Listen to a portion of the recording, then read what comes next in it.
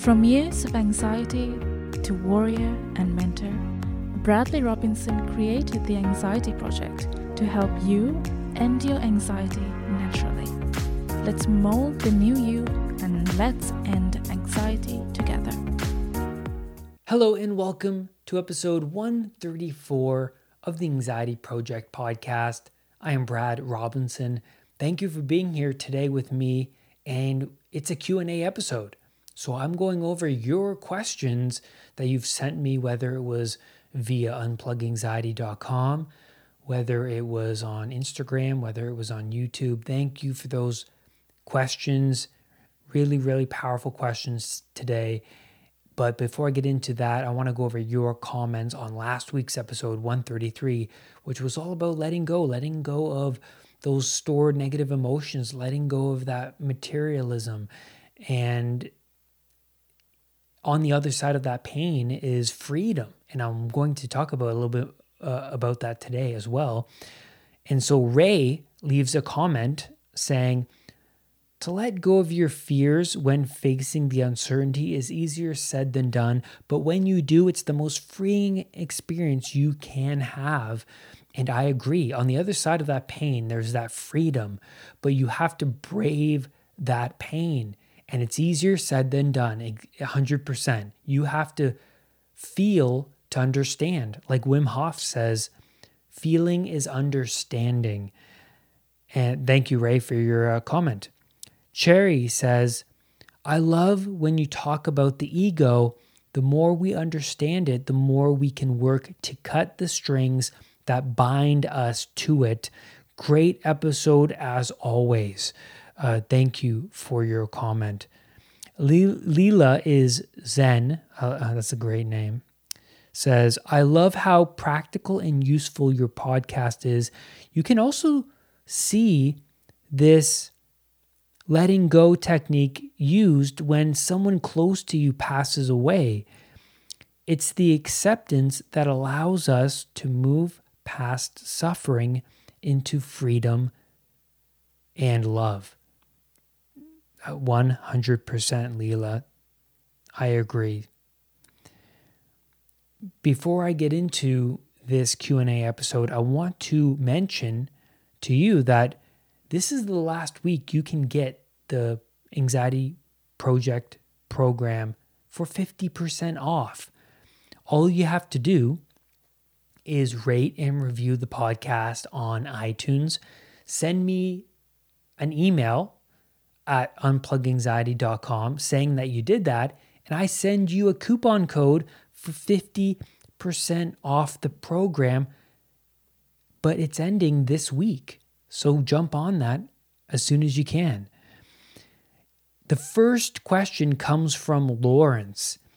He says, what is your opinion on smoking weed and its relationship to depersonalization? Now, I'm going to answer this question more broadly, and I will answer it, but I also want to give my opinion about weed as well. So when I was going through my anxiety recovery, I became more consciously aware of just my overall feelings, my overall state. And the more conscious I became over what made me feel good and whether it impacted me negatively was magnified. The more I was meditating, the more I was eating properly, the more I was journaling, the more I was connecting with myself, because anxiety sufferers are so disconnected. A lot of people nowadays are so disconnected from themselves. So they start to meditate and realize that there's this other world, this other perspective. You can live differently from these different habits. And so I became more consciously aware when I started my recovery, when I started to meditate and connect more with myself. And the first thing that was driving me to push through this recovery journey was I wanted to move as far away from that old Brad as I could, because I didn't like that guy. I didn't like his lifestyle. I didn't like his personality. He was somebody that was stuck, and you can say a loser. The old Brad smoked weed occasionally. And so I thought to myself, well, if I change that habit, maybe I'll be more different and I'll move away from this Brad that I want to get away from. Doesn't mean that the habit is bad, but I just wanted to do the opposite, do the different things that the old Brad was doing, because I didn't want to be that guy anymore. And also not hanging around those toxic friends that facilitated that weed smoking also helped as well. So I lessened my weed smoking the more I was just spending time with myself, learning about anxiety and engaging in these new productive habits. Now, looking back on how I was feeling when I smoked weed, I realized that it enhanced my anxiety to some degree. The paranoia enhanced. Also, the depersonalization enhanced as well. And I was feeling more detached when I would smoke weed. I remember going to work and I would smoke weed before work and then after work. And I remember riding on the subway and feeling detached from everybody else, thinking I'm different from everybody else, but also not feeling like myself, not feeling comfortable in my own skin, feeling automated. And that was very anxiety producing for me, because I would recognize how I felt. I didn't feel calm. I didn't feel relaxed, fulfilled. I didn't feel comfortable in my own skin. The weed enhanced those depersonalization symptoms, the symptoms of losing control and not having control over your thoughts and emotions and your actions, and the dizziness and lightheadedness would occur often when I would smoke weed. And the feeling of not being in control. Anxiety sufferers desperately want more control. And think of control, right? Control requires more order and less chaos. Anxiety sufferers are so far into chaos that they need to add that order to walk the proper path in life. Because the proper path in life is the mediation between order and chaos. Having one foot in chaos, the other foot in order. Too much order is bad, too much chaos is bad. And as you can see, too much chaos is bad. And the weed was contributing to that chaos. And people generally want more control. They want to have that control over their feelings and emotions. And we live in such an age, I can't believe how we are so disconnected we are from each other in our own selves. Having these computers, these smartphones, YouTube, Netflix, all these coping strategies, living more comfortably than we've ever lived in human history. And so we are spending too much time watching TV and eating our meals in front of the TV and being on our phones when our kids are outside playing. Being on our phones when we were with our loved ones. Waking up and going on our phones immediately. We're so disconnected, and from this disconnection is our loss of control. We are so out of control that people in general just want to gain that control. And when I would smoke weed, I would feel like there was this vast domain of possibilities, and I would have difficulty deciding what to do next that would satisfy me best. So when I would be hanging around with my friend, for example, we would be smoking, and then we would be like, let's do this, or let's do that. It's like our anxiety was there and the weed was enhancing our anxiety. And the time in my life I smoked weed the most was the time I was most unfulfilled and most lost in my life. For me, it was a Band-Aid. It made music, food, sex feel better. But when the weed wore off, then I was back craving for that escape again. Weed was a contributor to the other bad habits I was engaging in that was keeping me on Pleasure Island. So when I stopped smoking, I felt more awake. I felt more productive. And I relate to what Elon Musk said on a podcast once. And this is paraphrasing. He said that weed is the opposite of what coffee does for me. It makes me unproductive and slows down my energy. And I related to that. And just because weed is widely said that it's not harmful and it has many health benefits, it doesn't mean that weed is right for you. It doesn't mean it's right for you. I had to come to that conclusion myself. I had to stop smoking weed and see, okay, what is my life like without it? And it was also, I wanted to prove to myself that I wasn't dependent on other things to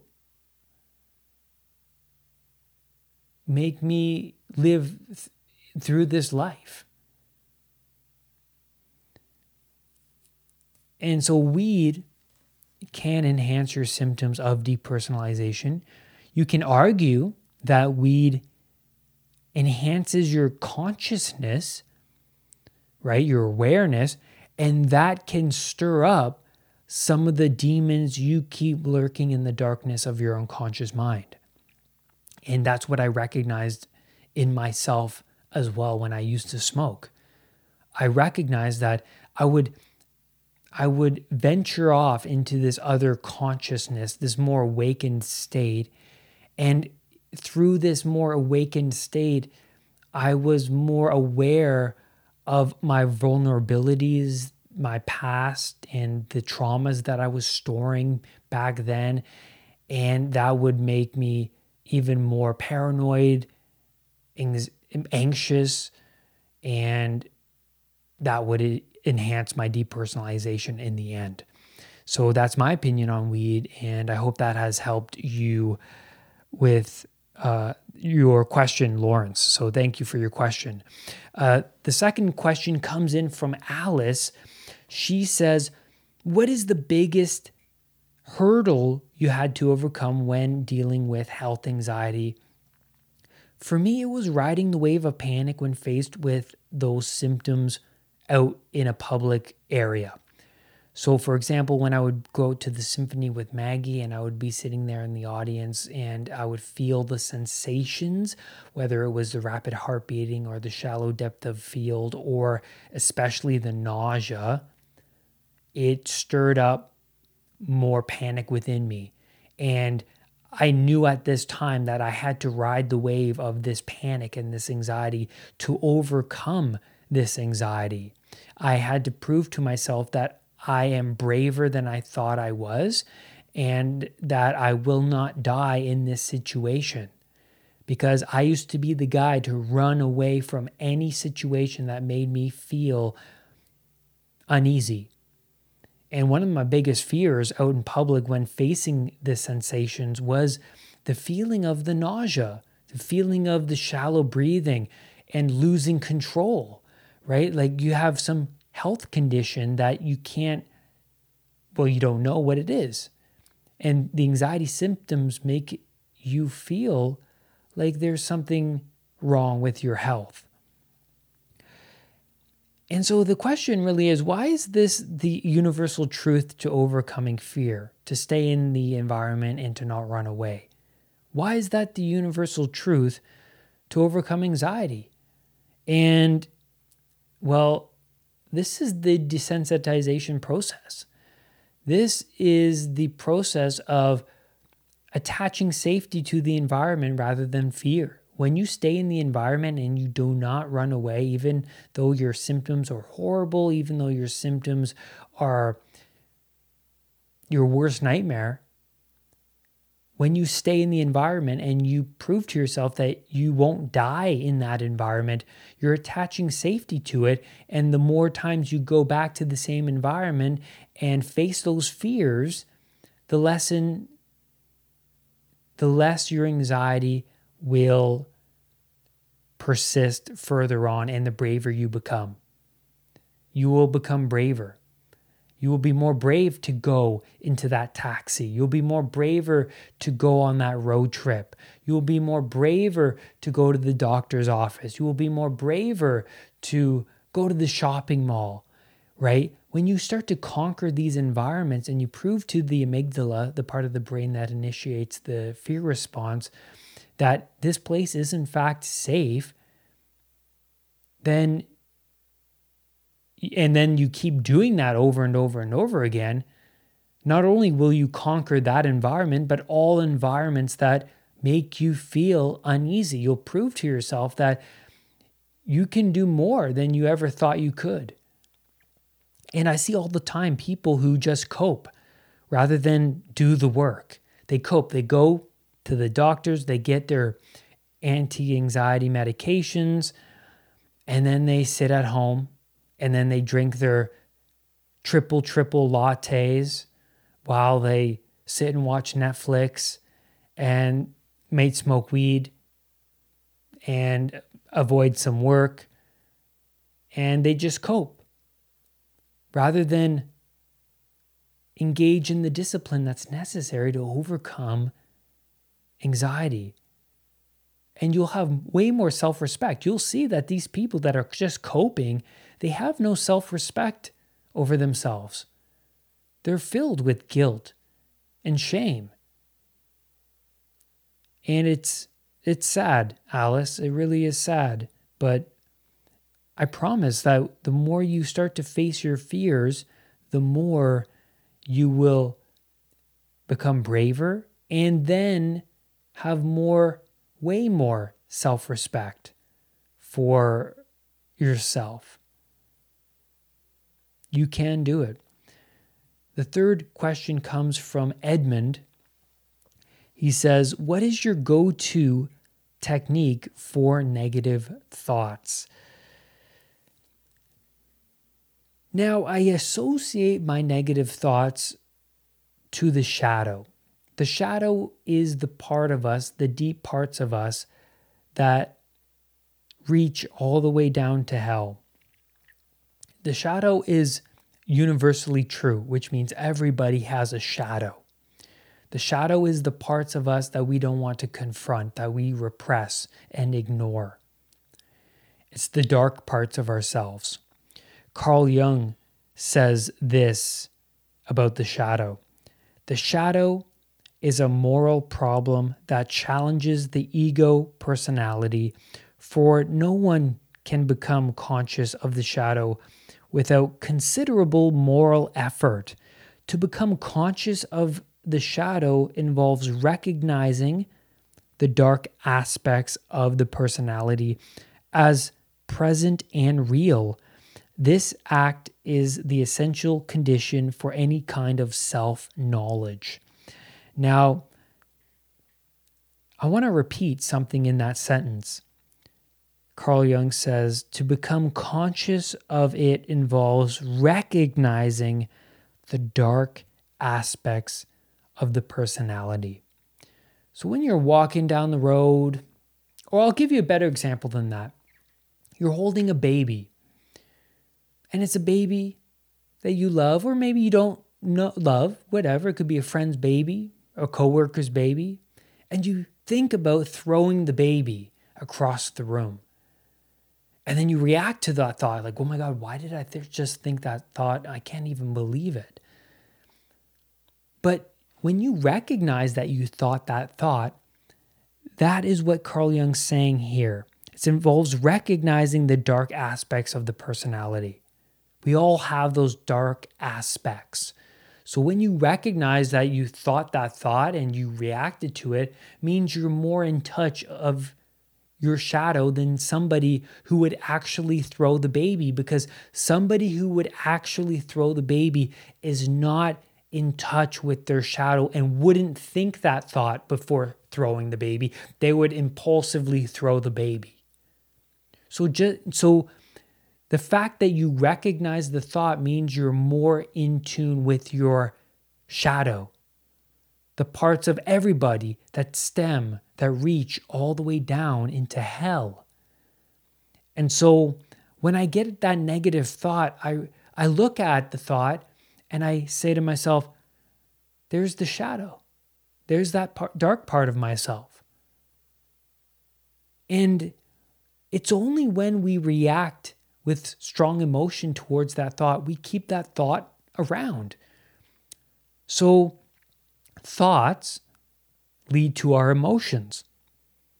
And if you provide that negative thought with strong emotion, you store the thought, right? When you react with high emotion toward that negative thought, you're basically telling yourself, this is what's important to me. I got to hang on to it. And you can stop the snowball. So you get the thought, you may feel the emotion, the negative emotion, and then say to yourself, I reject that. So this was something I did. So I'm giving you a couple techniques. I'm talking about, the shadow, recognizing, hey, there's that dark part of myself.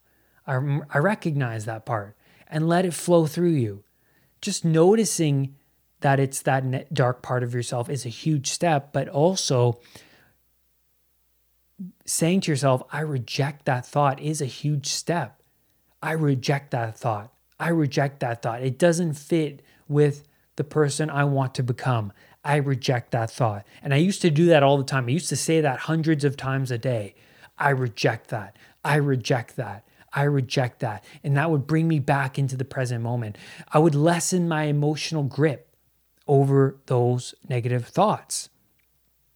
So it's really important to use the thinking brain to sort what you want to manifest. And, a lot of people, especially the clients that come to me, they're so disconnected from their thinking brain. They don't realize that they have this voice in their brain that they can use to their advantage. So you get the thoughts that you don't want, and you may feel like a slave, but engaging in that thinking brain by saying, I reject that, will allow you to come back into the present moment and loosen your grip over those thoughts. And eventually they won't manifest themselves anymore. So if you are continuously getting the same negative thought over and over and over again, and then you start to implement techniques like, I reject that thought, I reject that thought, and you do that 50 times a day, and then you keep doing that tomorrow, and then throughout the week, that negative thought pattern will lessen and lessen, and then eventually it won't make itself known. And that's where I'm going to leave you on today's podcast episode. Thank you so much for being here with me today. I'm so grateful for your questions. If you want the program for 50% off, make sure you go and leave a like and review of the Anxiety Project podcast on iTunes. I was like, program? No, that's not right. But anyways, please go do that, and I'll send you the coupon code for 50% off the program. when you go rate and review this podcast. And you let me know by going to unpluganxiety.com, and then under contact, just message me and I'll send you the coupon code. And lastly, do not let anxiety define who you are. I will see you on the next podcast or video. Bye for now. Brad's Powerful Anxiety Recovery Program is now available at unpluganxiety.com. The Anxiety Project program is downloadable and puts the power of anxiety recovery in your own hands. Visit unpluganxiety.com for more details. Recovery starts now.